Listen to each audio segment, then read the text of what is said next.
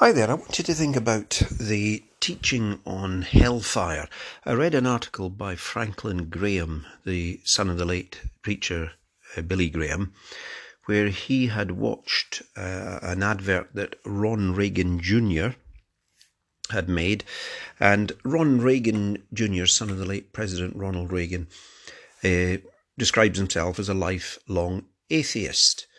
And in his comments, Reagan Jr. had said that he wasn't afraid of spending eternity in hellfire.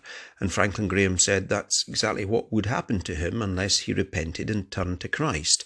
And it got me thinking, does the Bible actually say that is the destiny of those who reject the Son of God? If you look at what the mentions in the Bible of the word hell, you'll find it in the Old Testament and in the New Testament.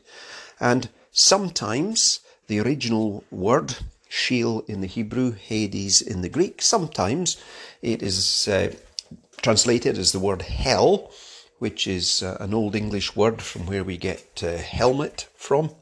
And sometimes it is translated as simply the grave.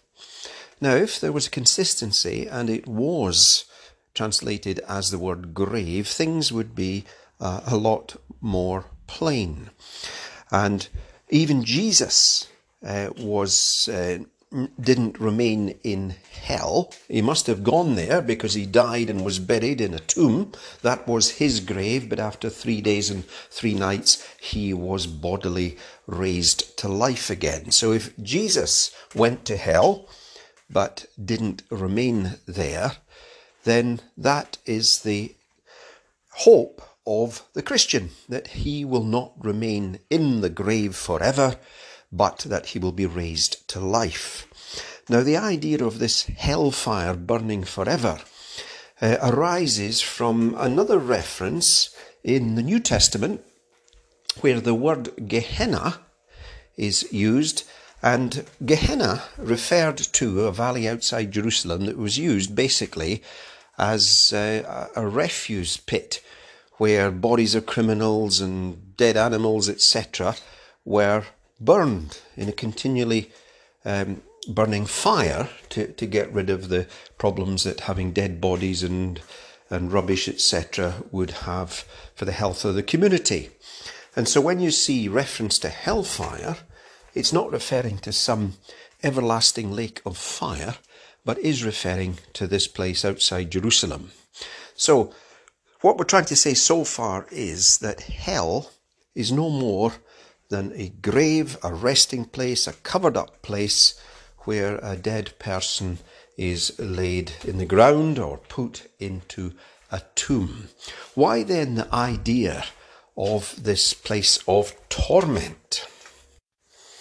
Well, there is reference to a lake of fire. It's only found about 4 times in the whole Bible, and it's found in the closing chapters of the Bible in the book of Revelation. The fact that it isn't to be taken literally, and remember, Revelation is a book full of symbol, because it talks about death and hell. Do you remember hell, the grave? Death and the grave were thrown into the lake of fire. So clearly it's symbolic of utter destruction, not a continually tormenting, eternal place of burning. So those are my few thoughts. Have a look at your Bible. There are free Bibles available now to download.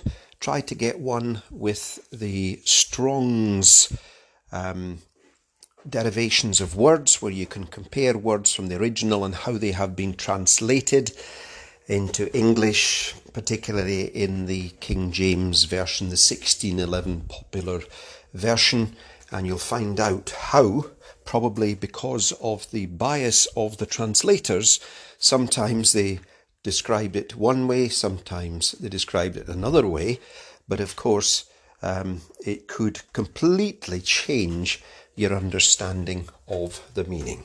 So hellfire is not a place of eternal torment.